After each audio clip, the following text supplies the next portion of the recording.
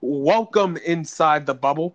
Mike and Micah here with you again to break down some more of these NBA games. It's been a fun, a very fun bubble where we've had ups and downs, twists and turns. And Micah, I've just been so excited that 4 games in, I could truly say that it feels like the playoffs. There was a little bit of worry in the beginning, but after the first 2 games, we came on the pod and said, "Yeah, 100%, we're starting to feel like this is playoffs." After these last 2 games, I'm all the way locked in. It feels like the playoffs. Every game feels like a big game. Every shot feels like a game-changing shot. Every win feels like a series-changing win, and we'll get into it. Obviously, we've had some big games over the week that series have went one way or another. So I want to start with the West and the Los Angeles Lakers. The number one seed in the West. After game one, everybody was like, oh, this is more of the same what we saw in the seeding games.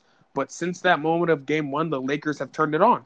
It's like they flipped the switch and they understand it's the playoffs, and everybody's starting to hit. Everybody's starting to come together. Everybody's starting to just look like that number one seed that we saw completely dominate throughout the regular season. Blazers, on the other hand, Dame Lillard is going to be out for game five, and Chris Haynes just tweeted out that even if the Blazers win, he's probably going to be out for Game 6 because he cannot extend his knee, bringing his bubble MVP season, if you want to say, to a close. He was amazing, but the Lakers were just a better team overall. There's nothing you could do about it. And without Trevor Ariza or nobody to stop LeBron James, we've seen what he's been able to do. So, Michael, after the first 2 games, it was 1-1, but we did say we think the Lakers are still going to be able to take this. The Lakers are still going to dominate. You saw games 3 and game 4. What are your feelings on the Lakers right now? I think the Lakers finally got into their groove and they're playing like the team that they should have been playing like all along. Throughout the whole bubble up until the last 2 games against the Blazers, they've just been slow. They've just been a step slow. They haven't been hitting the shots they usually hit. The guys that you bring Braun around, and even AD to a certain point, and honestly, even Braun to a certain point, weren't playing to the standard that they usually do.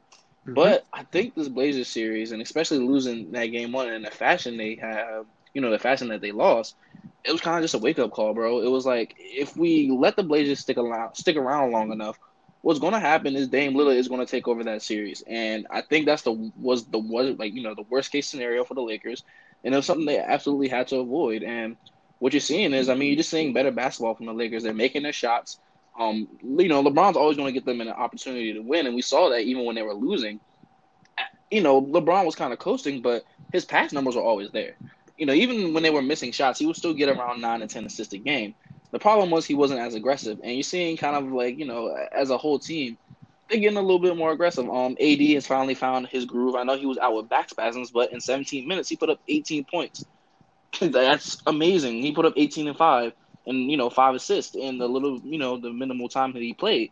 AD is probably the most important piece outside of LeBron, and he leads the Lakers in every stat category except assist. He has to be on, and you're starting to see him get back into his groove. He's starting to be more aggressive in the paint.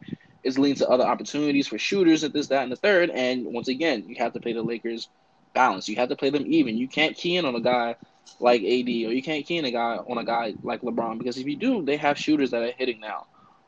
I finally seen Danny Green hit important shots, down to along as the game is going, which is really important. Kyle Kuzma is starting to score a little more. These are all things that are very, very important. KCP. KCP is doing the thing that, he's kind of been doing all year for the most part. He's trying to get back into his rhythm, and that's probably one of the biggest things we always thought was like, is KCP going to be that guy that when it matters, is he going to play at his best? And you're starting to see them get into that groove. The Lakers win this series now. Even if Dame was playing, I don't know if they won the next game. I think the Lakers have found a formula to beat them. And it's unfortunate. Dame has been playing his ass off, but as it goes, LeBron, when he gets into control and he gets in the driver's seat of the series, it's over. So, I'm happy the Blazers put out this effort.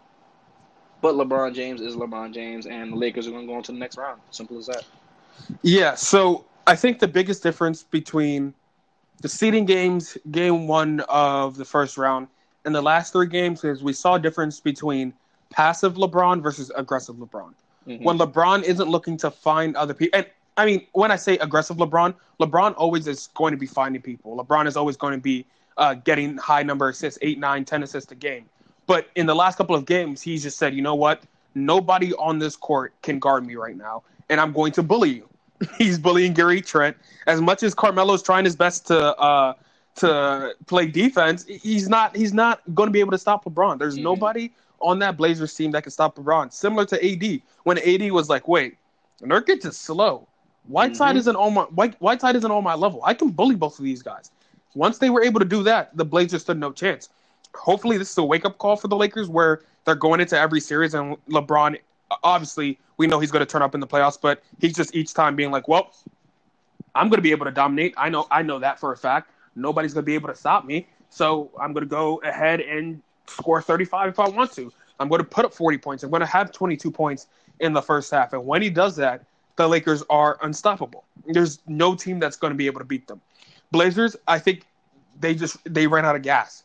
Since they got into the bubble, all these games have been playoff games. So you're talking about over 3 weeks now of straight, or no, more than 3 weeks, a month of playoff games. And you get to a point where you're like, man, I am just so tired. Like Dame's, his shots were coming up short just because he has no more legs. He's been scoring 40, 50 points, bubble MVP. At a point, you're just like, man, this team's just going to overpower us. And that's what you see with the Blazers. But shout out to them for an amazing season. They obviously are going to be back next year, and that's going to be something fun to watch. On the other hand, a series that I think has completely flipped, and in our last podcast, I said I'm switching from Clippers in 7 to Mavs in 7 because I do believe that this Mavericks-Clippers series was going 7. We saw what Luka did to the Clippers. Without Kristaps Porzingis, without really any number 2, he was able to beat Kawhi Leonard and Paul George, Montrezl Harrell, Lou Williams. Able to go ahead and beat that team. Off of a last-second shot, after being down 20 points in the second quarter, they were able to storm back and beat the Clippers. I know it doesn't mean that the Mavericks are going to go ahead and win the series. Even though I picked them, everybody still has any media member you talk to still has the Clippers going ahead and advancing. And with Porzingis being out tonight, that adds an extra layer to it. Whether or not he'll be able to come back for Game 6 or Game 7, that's to be determined. But I still think this series is going to be close, and I think tonight's game is going to be extremely close. And I think the Mavs still have a chance of winning with the way that Seth Curry, Tim Hardaway, and all those guys have been playing for the Mavericks. So, what do you think that the Mavericks can do with these last 3 games of the series? I really think the Mavericks are, they're coming along at the right time, I should say. And it's really one of those things where it's like, I still do believe, so I guess I'll just say this first. I still do believe the Clippers, edge them out in 7, but they're just like the Clippers. I don't know if they get out of round 2. And it's more so, I don't even know it's because, and I'm kind of torn. I don't know if it's because the Clippers are playing that bad, which they kind of are, or the Mavs are actually, sneaky, very, very good. And I'm starting to think it's a little bit more that the Mavs are, very good. The Clippers, in my opinion, they're just like, they're all over the place. And even having all those guys, I haven't seen them play a complete game yet. And it was something that I mentioned, and I don't know if I mentioned it on a pod or not, but every time we see the Clippers look bad, everybody's been healthy and everybody's been able to play. And it's kind of interesting, kind of just, looking at it like, is this team really built for success as much as they are on paper? And that's something we're going to see going down the line. But as far as the Mavs, if they win tonight, they're in a great possibility to win this series in 7, in my opinion, because I don't know if they win 2 straight. And it's up in the air if they win tonight because Porzingis is hurt. But if they win tonight, they're in a great position to win again at the end of the week or, going into next week as far as the Game 7 goes. My thing with the Clippers is, though, I still do believe in their depth. As bad as they played, as bad as Paul George has played, I still think he has a decent game in him, and that's kind of enough to get them over the hump because literally if Paul George is not stinking it up, they win a couple of these games. He's just been so, historically bad. Literally historically bad. It's record-breaking how bad he's been. And they just been losing. I think that's not necessarily the norm even for him and his playoff resume. And I still have the Clippers in 7, but the Mavs are – every time I see them, they get another piece. First it was, okay, what is Porzingis going to do? Porzingis produces. Next is Luka will be able to step up. Luka stepped up. Now their bench is getting into it. which is really, really scary for a team like the Mavs, who I didn't necessarily think much of the bench, but when you look at it and starting to see how these pieces fit together on the court, they're really starting to get a little deadly, I would say. So, yes, they've been playing really hot Trey Burke. I don't know if you ever get 10 or 14 out of Trey Burke again, but you might be able to get a 5 out of a 12 night. But like, that's the thing. We said that in game 2. Exactly. Also, we said, you're probably like we said it in the podcast. It was like, yeah, you're probably not going to get that type of output from Seth Curry, Trey Burke, Boban, and all of them. And they did the same thing again. So I'm looking at it at this point that it's no longer like, oh, this is a fluke thing, but the system that they cultivated, and we see a similar system in Golden State where players that may not have produced as well offensively in their system are able to produce offensively. We talked about it in our group chat where we said Draymond Green on any other team in the NBA is not as efficient as he is on the Golden State Warriors. Andrew Wiggins, the minute he got into Golden State, and it wasn't with Steph, it wasn't with Klay, it wasn't with Draymond, he became more efficient as a player just because of the system that they have. Obviously, it didn't translate to win because he's not that good of a player, but you see what happens when you're able to go ahead and produce on that level. And the Mavericks, it's been said over and over again, in the history of the NBA, this has been the most efficient offense ever. More efficient than all those Warriors teams, more efficient than any NBA team that we've seen. This Mavericks team has been the most efficient offensively. And we've seen it time and time again that they're able to go ahead and produce that. But on the other hand, we also saw why they're the 7th seed. And they can't close out games. They were up by 12 points with 3 minutes left in the game. And in a second, it was all gone. You can't advance and you can't be that next level type of team if you can't close out.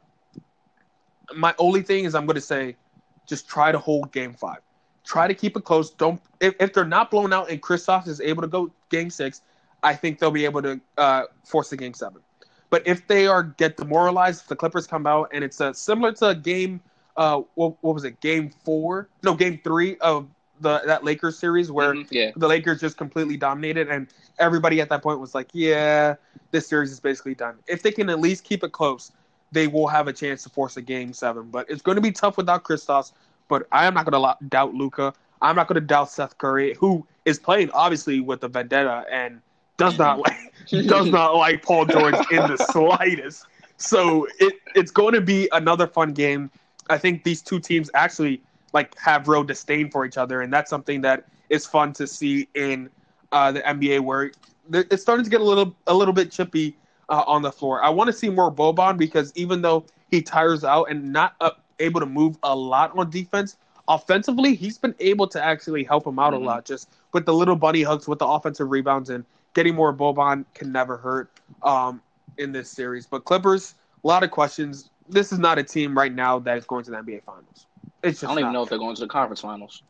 The way that they're constructed right now, they're not. But let's move on to that 3-6 matchup. We were both big proponents of the Denver Nuggets. We liked the Utah Jazz, but we said that this was a pivotal series for them because it's, do you keep them together or you got to break them up? The case right now is keep them together. The way that Donovan Mitchell is playing and Rudy Gobert are playing, it's beautiful. The Mike Conley we are seeing is the Grizzlies' Mike Conley. The Nuggets got blown out of Game 2 and Game 3, but did show out in Game 4 and just barely lost. Donovan Mitchell was just out of his mind. I still think that this can be a series. Mike Malone has to be able to fix up his lineups.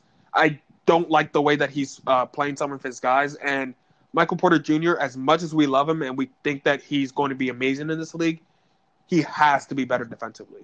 He just looks lost. And I think that's a detriment to Mike Malone not playing him in the regular season. He wasn't hurt earlier when it was with fans in the arenas. He wasn't hurt. He was just a rookie and he didn't play him enough. And now he looks lost out there. This team, I've never seen a team not be able to defend the pick and roll.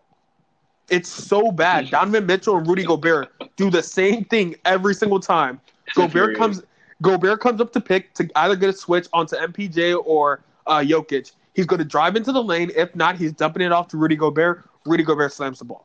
If not, he's taking it out to Mike Conley or Jordan Clarkson, who has reemerged as a good player, and they're hitting threes. Side note with Jordan Clarkson, I think Clarkson is starting to find his role as not. I don't want to be premature and say a Lou Williams type, but he is that Lou Williams type of guy where he's just going to come off the bench and score for you. And he's never going to be a starter. He's never going to really be an all-star. But if you can have him as your solid 6 or 7 man where he's coming off the bench and just giving you buckets, he's in the perfect role. I think starting for the Cavs and the Lakers, all that stuff, I don't think that was a fit for him. I think now where he's in Utah, he's backing up Donovan Mitchell. He'll play clutch minutes, but he's coming off the bench sometimes, and he's going to go ahead and give you 15 to 20 points. He's in the perfect spot. So the Jazz are clicking on every cylinder. But if the Nuggets can win today, I still think they have a chance of winning the series.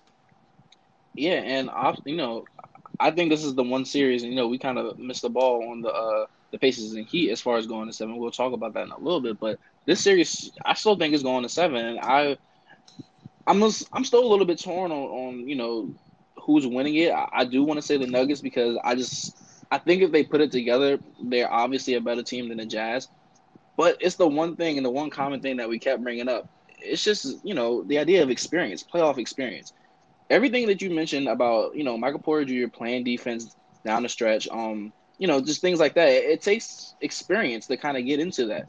And yes, this is the playoffs, and he should have got a lot of regular season experience. But what you're realizing right now is this is still a young team kind of just going out there and just winging it.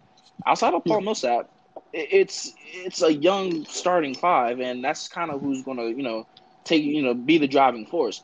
Michael Porter Jr., he's not playing a lot of minutes because of his defense, but he's also not taking a lot of shots.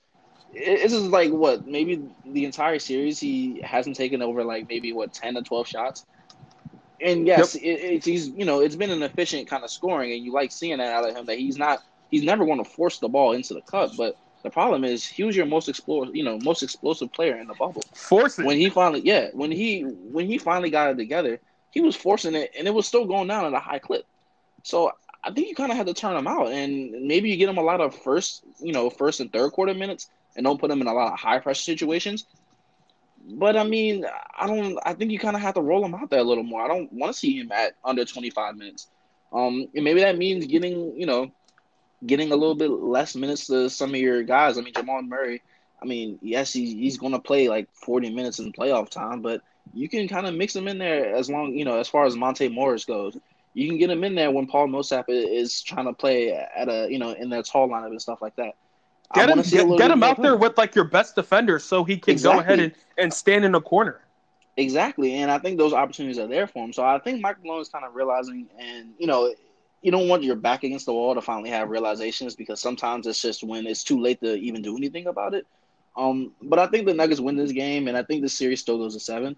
But as far as the Jazz go, just touching on them real quick, man, they just we all know Donovan Mitchell he's that guy right now. He's putting himself in that top 4 shooting guard category, and top 3 shooting guard category realistically, and he's kind of just separating himself from guys that we used to put him in conversations with. But this team, they're playing like a well-oiled machine, and you mentioned Jordan Clarkson, and I think the Lou Williams comparison is perfect. I mean, playing 27 minutes a game, if he's on that night and you can get 24 points out of him with a decent game from shooting and stuff like that from range, then that's the perfect role for him, and that's something that's going to put this Jazz team above teams like the Nuggets, because Joe Ingles is not getting you buckets. He scored 0 points. And of course, he's going to bring you defense, but there has to be somebody that, fills in that explosive scoring role. And I thought that was going to be the one thing the Jazz didn't have. They're a great team, but they're not explosive. But when you're getting 27 points off the bench or 24 points off the bench from just one guy alone, that's pretty explosive. That's going to help you win a lot of games. Michael Conley is playing great. Rudy Gobert is always doing his thing. And I think the one thing that's going to hurt the Jazz maybe is still that explosive scoring. If they're not hitting from range that night, and it's just Donovan Mitchell, they're not going to win that game. So I would still say the Nuggets in 7. But the Jazz are really showing themselves. Even if they lose this series, I think they bought themselves another couple years of trying to make this thing work. Get some more scorers around you. You can still have guys like Joe Ingles, come in high-pressure situations for the defense. But you got to have more bench scorers. You got to have more guys you can rely to off the bench that aren't just going to put up donuts for you. I think they bought themselves time, though, and I'm just happy to see it because the Jazz, they're a good unit. They just didn't have it to go on together, but seeing this, I think they bought themselves time. They definitely bought themselves some time, and this is a team that you now go ahead and say, yeah, I want to move forward with. I just want to quickly just add to that before we move on to 4-5 is we see that missing Gary Harrison, Will Barton Mm-hmm. right now, like that's the number one It's thing with the big, Nuggets. yeah. The Nuggets are a deep team and have been a deep team, but right now they're not bringing in their 15, 20 points. They're not able to bring in their defense on the other end too, where they can go ahead and give Mitchell some fits sometimes. But without these two players, they're kind of struggling here. But I still don't think that should be an excuse for this Nuggets team to at least extend it to 6 games. And Mm-hmm. so even though you lose in 5 and you don't have all of your players, I still think you're disappointed if you lose in 5, especially after how you played to start off the restart of the league. So you have to take this to 6 at least, and hopefully your guys are good to go by then. I know Gary Harris was upgraded from out to doubtful for Game 4, Mm-hmm. so maybe he gets another upgrade to questionable for this game and a probable for Game 6 or Game 7. But if you can extend it and you can get all your guys back by the second round, it's a totally different conversation. Moving on from them, we got 4-5 OKC and Houston. We kind of wrote OKC off based off of seeing how they played the first 2 games and wasn't really competitive. Rockets were in total control, and then OKC just comes back and is in total control the next 2 games. Mm-hmm. And it's what we talked about at the beginning of the bubble where we said you are going to see the good and the bad of the Rockets. When the threes are falling, when the threes are hitting, they look unstoppable. But when they're not, it's a tough thing to watch. And that's why you said, Micah, you said this, I think maybe our first podcast or the podcast after they beat the Lakers or the Bucks, whatever the team was, you Yeah. said that this is not something that you can sustain over 7-game series. And even though they may advance against OKC, that doesn't mean it's going to work against the Los Angeles Lakers. So what do you think of these last 2 games with OKC versus the Rockets? Man, and this is one of the hardest series that you kind of have to look at because it's a team, like the Rockets on paper that they should, at all intents and purposes, they should be winning this series in 6. But it's that style, and it always comes up every time we talk about the Rockets. It's that style. Is that style going to win you these games? And it won in the first 2 games. And personally, I thought Russell Westbrook being out would actually be to a detriment of the Rockets, but they found a way to get out to a quick jump in the series. But you're kind of, you're starting to see what happens when James Harden doesn't have balance and his team doesn't have, honestly, and it's crazy to think about it, when they don't have Russ out there. It's just like, it's the same thing that killed them when they had CP3. It's the same kind of motifs. The same thing keeps coming up, and it's hard not to mention it every single time. They have to find a way to diversify their offense. Right now, it's either you drive or you're shooting a 3. And when your best driving player is out, you're just missing a key element to that game. Yes, I mean, there's going to be guys that's always going to fill in for scoring with the Rockets. They put up the most shots ever. Literally, like, ever. They're going to shoot it. They're always going to shoot it, and they're always going to score. But this is also, there's still some elements missing from that team that makes it viable for them to even get to the conference finals again. I don't know if they get there. Right now, I don't know if they really get out of this series. I mean, you hope Russ comes back and he's explosive and he's doing things. And I think towards the later end of the series, he'll probably get back in and, possibly a Game 6 or a Game 7. But the way the Thunder are playing right now, as balanced as it is, and, as much as, like, it's just, like, they're just kind of going out there and just playing ball, and then they just end up winning. It's working. I guess the way to beat the Rockets is just play balanced basketball because I don't know if they stop this. I don't know if the Rockets win, this next game. I don't know if they really have the firepower to keep it going. Even with a Russ in there, I mean, we saw my boy Dort kind of put the clamps on Harden, and it's like, and it's like, well, all right, well, if this is happening, then what's next? Because if you take Harden out of the Rockets, then they're not anything. Once again, the Thunder have to be shouted out for the fact that they just come to the game. They fight, man. And they won it. I feel like they won it more than the Rockets, and that might be the prevailing factor. It might be something as simple as that. Sometimes that happens in sports. On paper, I still think and I still like the Rockets to win this series, but if I called it in 5 or 6 because of firepower, it's going to 7 now because it's just a CP3 led team apparently in 2020 is not going to give up. So I mean, good for them. Shout out Dennis Schroeder. I see that 30 piece. You're always going to be that guy as long as you're the sixth man. So I just like seeing that. But the Thunder, man, I mean, if they can keep, bringing this kind of energy to the Rockets, and stopping them at their game, then they'll be in the second round. Yeah. So with Dort, that is something that good organizations know how to find guys and put them in the right position. Mm-hmm. we Every saw time. we saw Dennis Schroeder. We saw what he was able to do. Schroeder was a decent guy in Atlanta. Like he was trying to find his way. He'll have good games. He'll have bad games.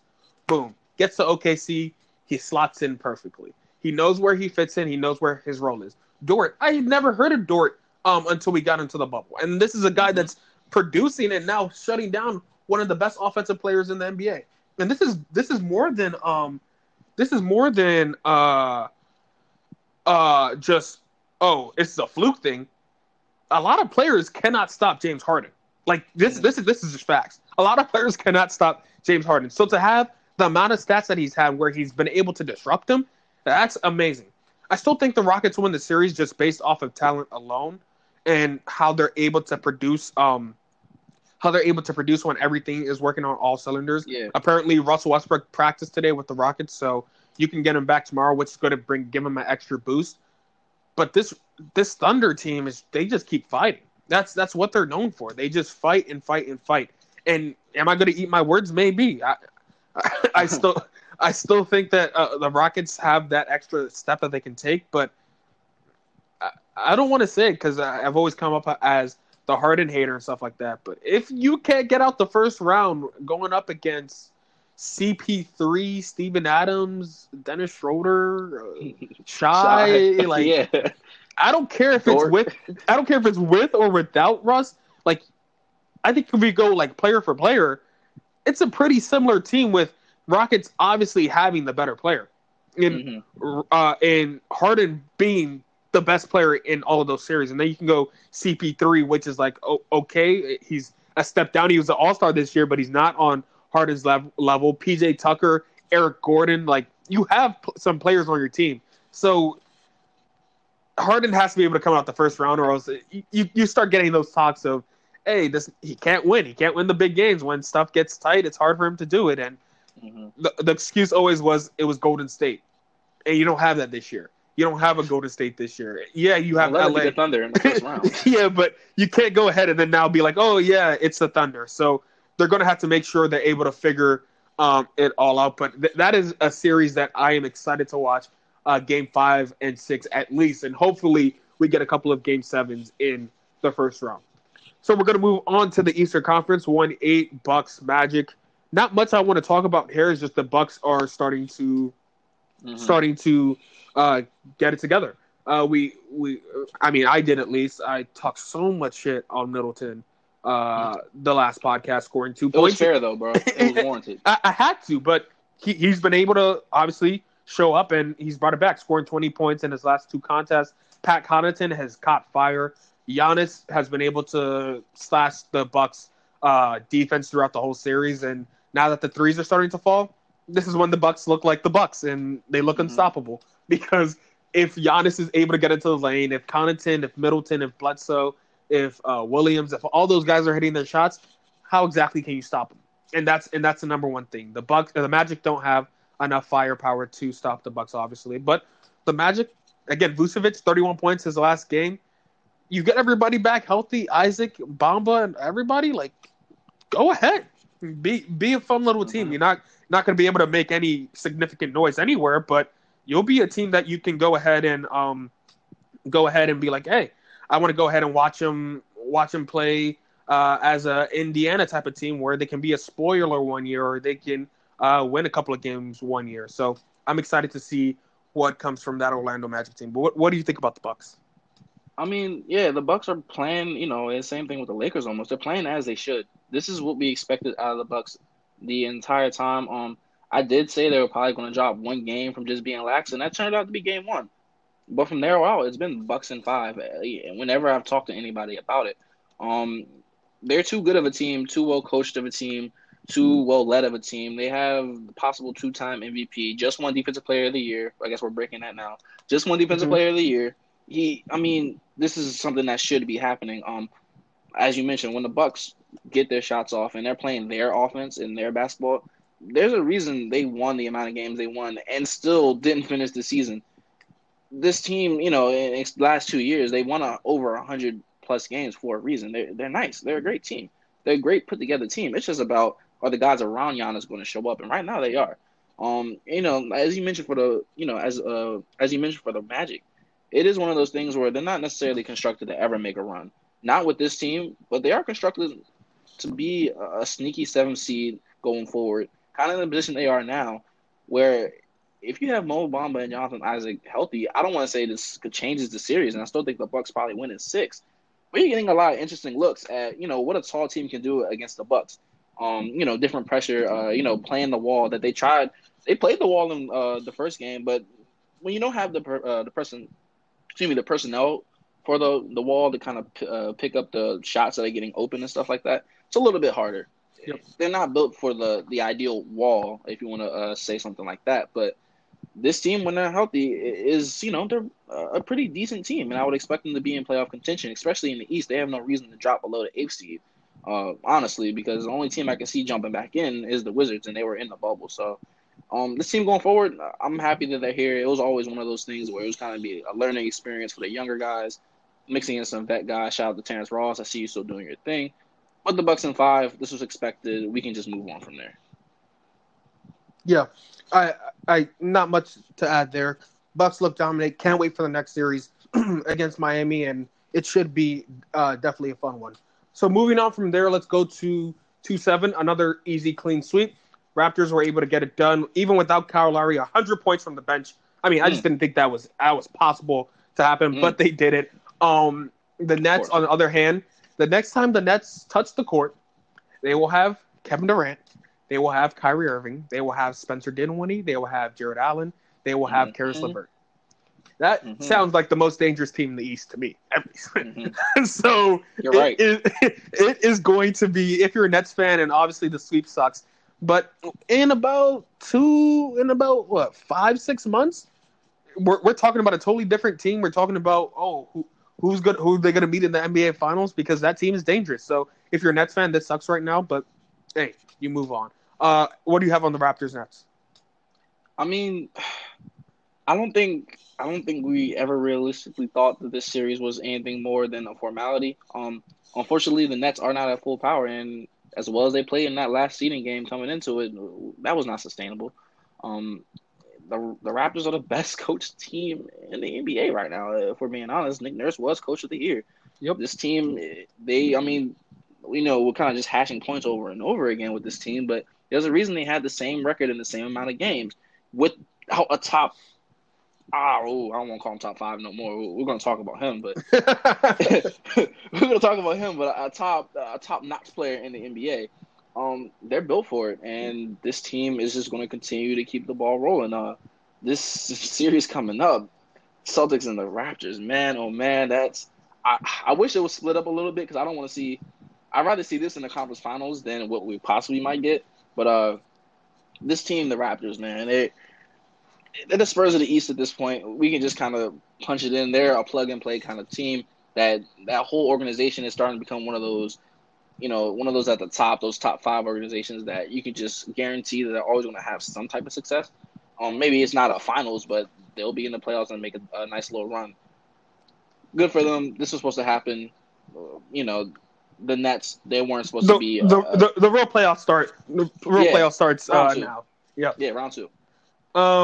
Moving on, we got another. Well, the Bucks didn't sweep, but we got another sweep coming up after this, with Celtics taking care of the Sixers rather easily. Joel Embiid was able to ball out. Brett Brown is now fired. Celtics took care of business, looked amazing, but they are without Gordon Hayward now going into a Raptors series. Because we'll preview Celtics and Raptors in our next or maybe 2 podcasts away when we preview round 2. So I don't want to get into that. I want to focus on more of the Sixers here. If you're the GM of the Sixers right now, obviously you fired Brett Brown and you're Elton Brand. What are you doing with the rest of the roster construction? Man, well, I mean, first things first, I kind of don't know if they should have fired Brett Brown. I mean, it is a formality at this point that he's kind of the fall guy for it because he is the head coach, but it's a little bit something deeper with how this team is constructed. If it was me, I'm going the extreme route. I'm tired of being a 4 seed or a 5 seed, and I'm looking to make a big splash somewhere, even if that means getting into a baby rebuild and just playing the 8 seed. Because realistically, without Ben Simmons and just Joel Embiid and maybe some other pieces, if they trade Simmons, they're still an 8 seed or a 7 seed in the East. The East is not a uber competitive, conference that they will probably miss out and be at the bottom of the barrel.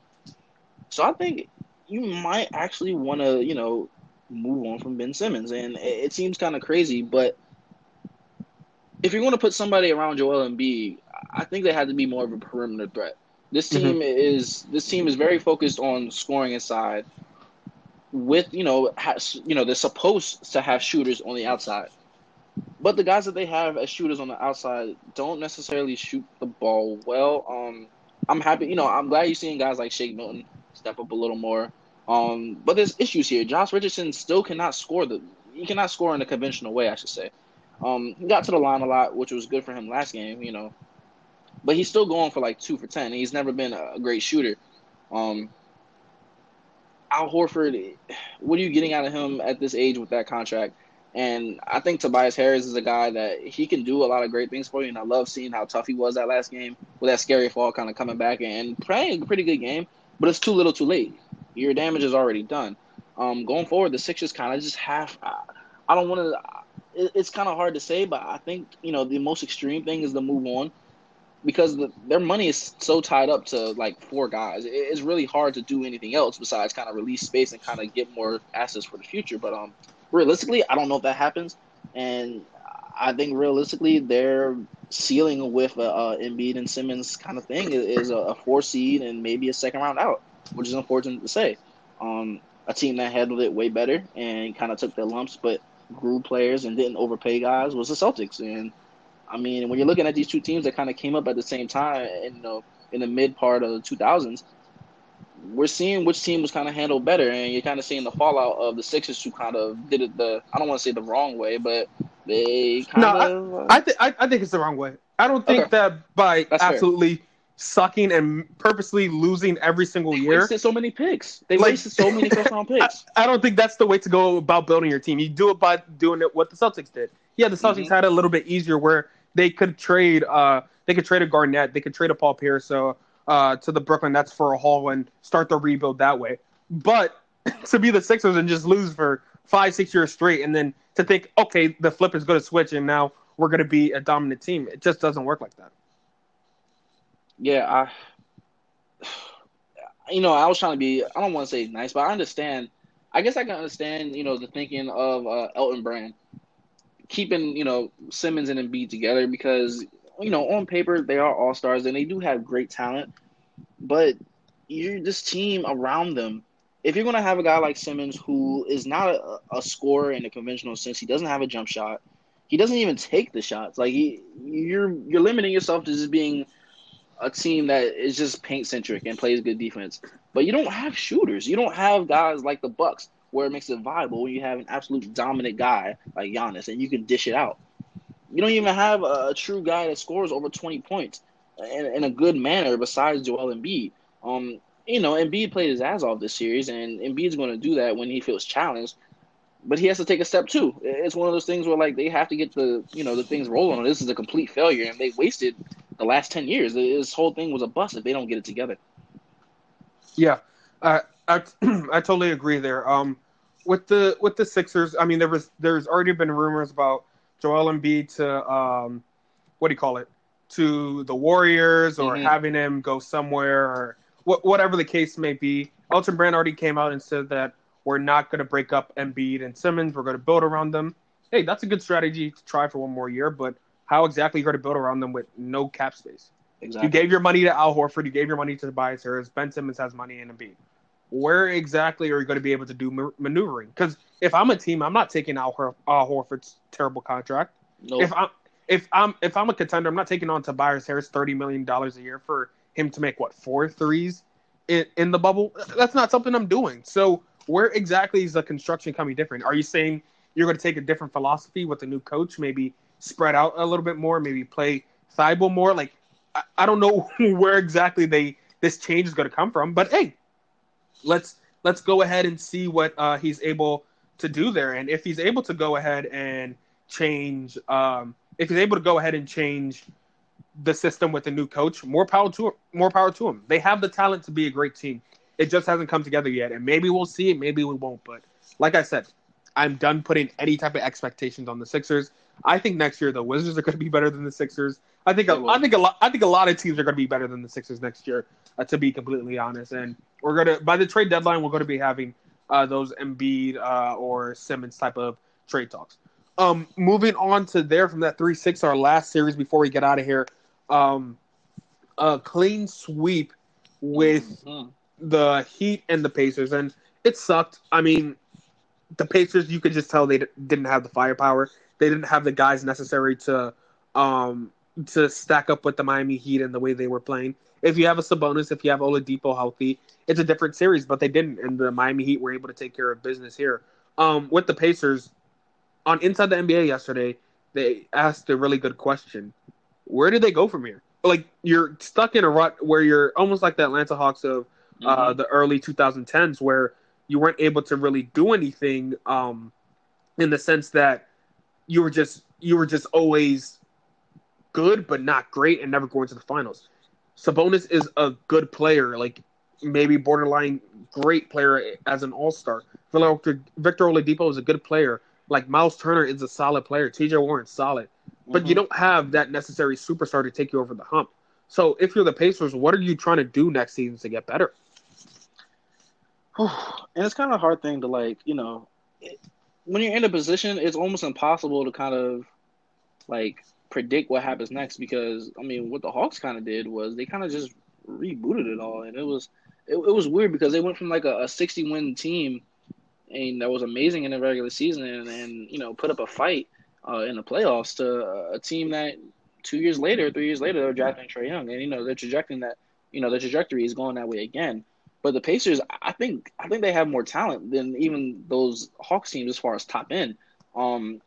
This is a team where there's 3 possible All-Stars. I mean, Malcolm Brogdon was in the All-Star combo.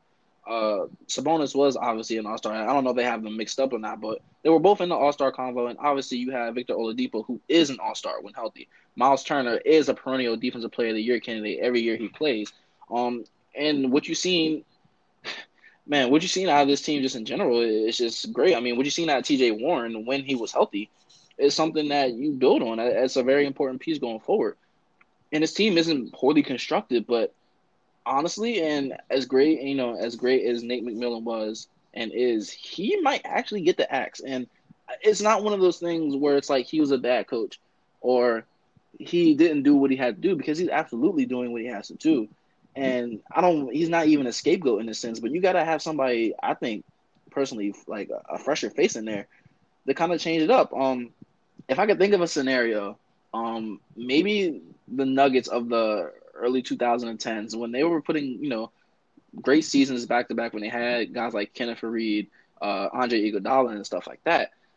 But it was something that kind of just held them back. And, they fired their coach who just won Coach of the Year. And it was like, well, why would you do that? But they get better coaching on the back end. A guy like Malone comes in there. And now it's like, well, we're taking steps up. They're always going to be a decent team with this roster. But I think it just has to be an injection from a guy like a coach. A coach could be the one thing that changes everything. Look at the Warriors. This is an extreme example. But going from a guy like Mark Jackson, who he was the reason that team was like they were.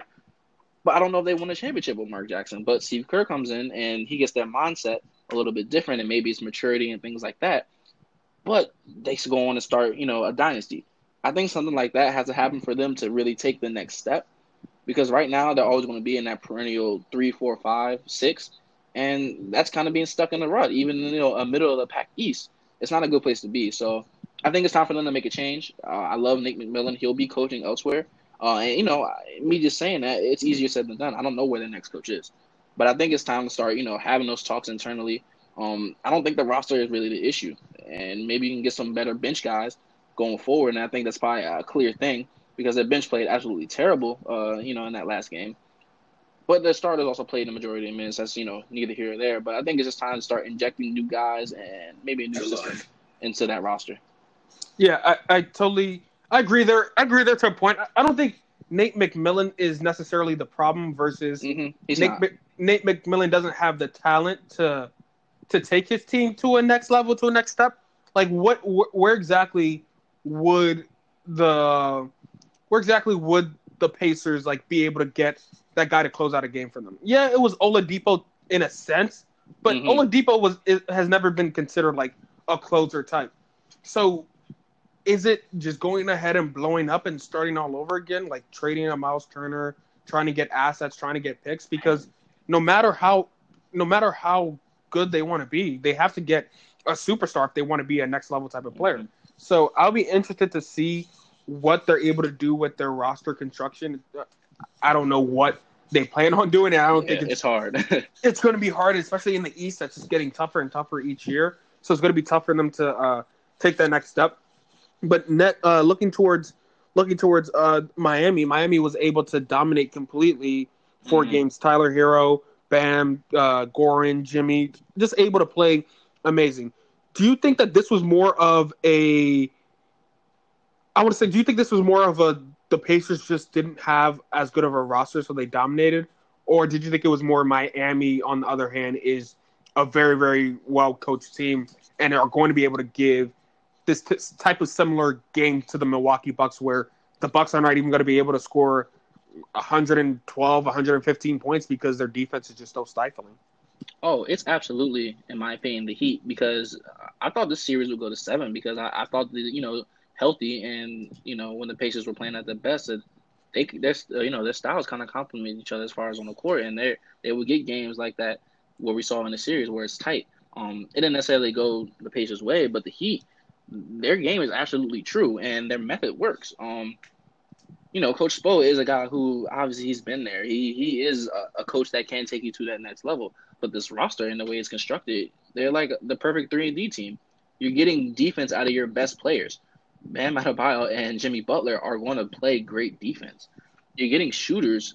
And even guys like Jay Crowder, they're known for their defense wherever they've been. It's something that you can't really teach. You got guys like Duncan Robinson and Tyler Hero are pure sharpshooters. And, Tyler Hero has a little bit more of an offensive game than Duncan Robinson. But Duncan Robinson, you can't leave him open. You have to collapse on him every time. Goran Dragic, he was an All-NBA guy once upon a time back with the Suns. But he still has that ability. He is still a true point guard at heart. Andre Iguodala is on this team just doing whatever he wants. He's playing clutch minutes, playing great defense. Even Derrick Jones is a high-energy guy. He might not show it on the stat sheet every night, but he matters. Kelly Olynyk is another guy that's been there. Kendrick Nunn, who was in Rookie of the Year talks, has not even been playing that much. Like, this team is legit, and I think what they bring to the table is not just a spoiler, but I think, and maybe in the media they might be favored to win this next series against the Bucks. And I don't think that's too far of a stretch. They're a perfect matchup for a team like the Bucks, who rely on teams kind of focus on Giannis, and they get open shots. Well, he can do both, and I really want to see this play out. The one seeding game, I don't know if that's necessarily indicative of what would happen because the Bucks kind of got the best of the Heat.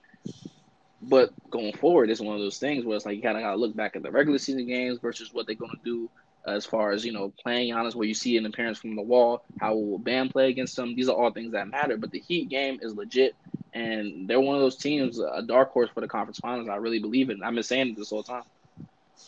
Yeah, I think the Heat were really good in this series, but I do think that they're a tad at this point overrated with the fact that we saw what happened when the Bucks in that second half in the seeding game when they said, okay, we're going to start playing and we're going to take over. Granted, you have to take it with a grain of salt because it's without Jimmy and Goran, so maybe they would have been able to stifle that.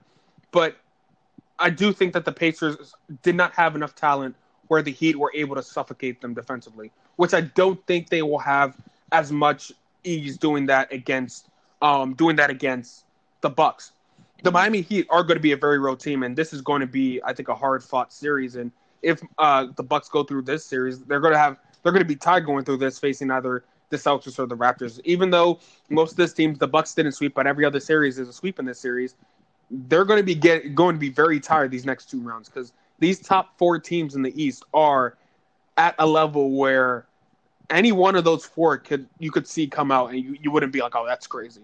I could see any one of these 4 teams remaining in the East come out and be like, yeah, of course, like it makes sense. Obviously, the Bucks are still the favorite to come out, but it's talent all across the board. So I'll be interested to see that matchup. We'll get more into analyzing Bucks versus Heat and all the other second round matchups once we finish up the first round. We'll do one more pod for the first round once everything is finished up and everything is wrapped up, and also preview the second round in that next pod. But for Mike and for Micah, we'll see you on the next time Inside the Bubble. Peace. Peace.